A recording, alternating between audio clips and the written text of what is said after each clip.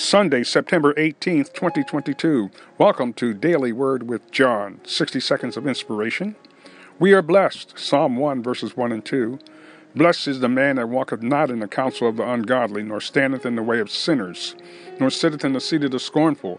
But his delight is in the law of the Lord, and in his law doth he meditate day and night. In short, you want to be blessed by God? Then receive Jesus as your Lord and Savior, your personal Lord and Savior. Then obey the word of God, and the blessings of God will be yours. Father, in the name of Jesus, come to you to thank you for this great day.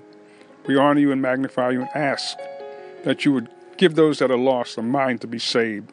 Let them receive Jesus as their Lord and Savior. Those that are sick, let them be healed by the blood of Jesus and the stripes of Jesus. Those that are bound, let them be loosed and set free. In Jesus' name, amen.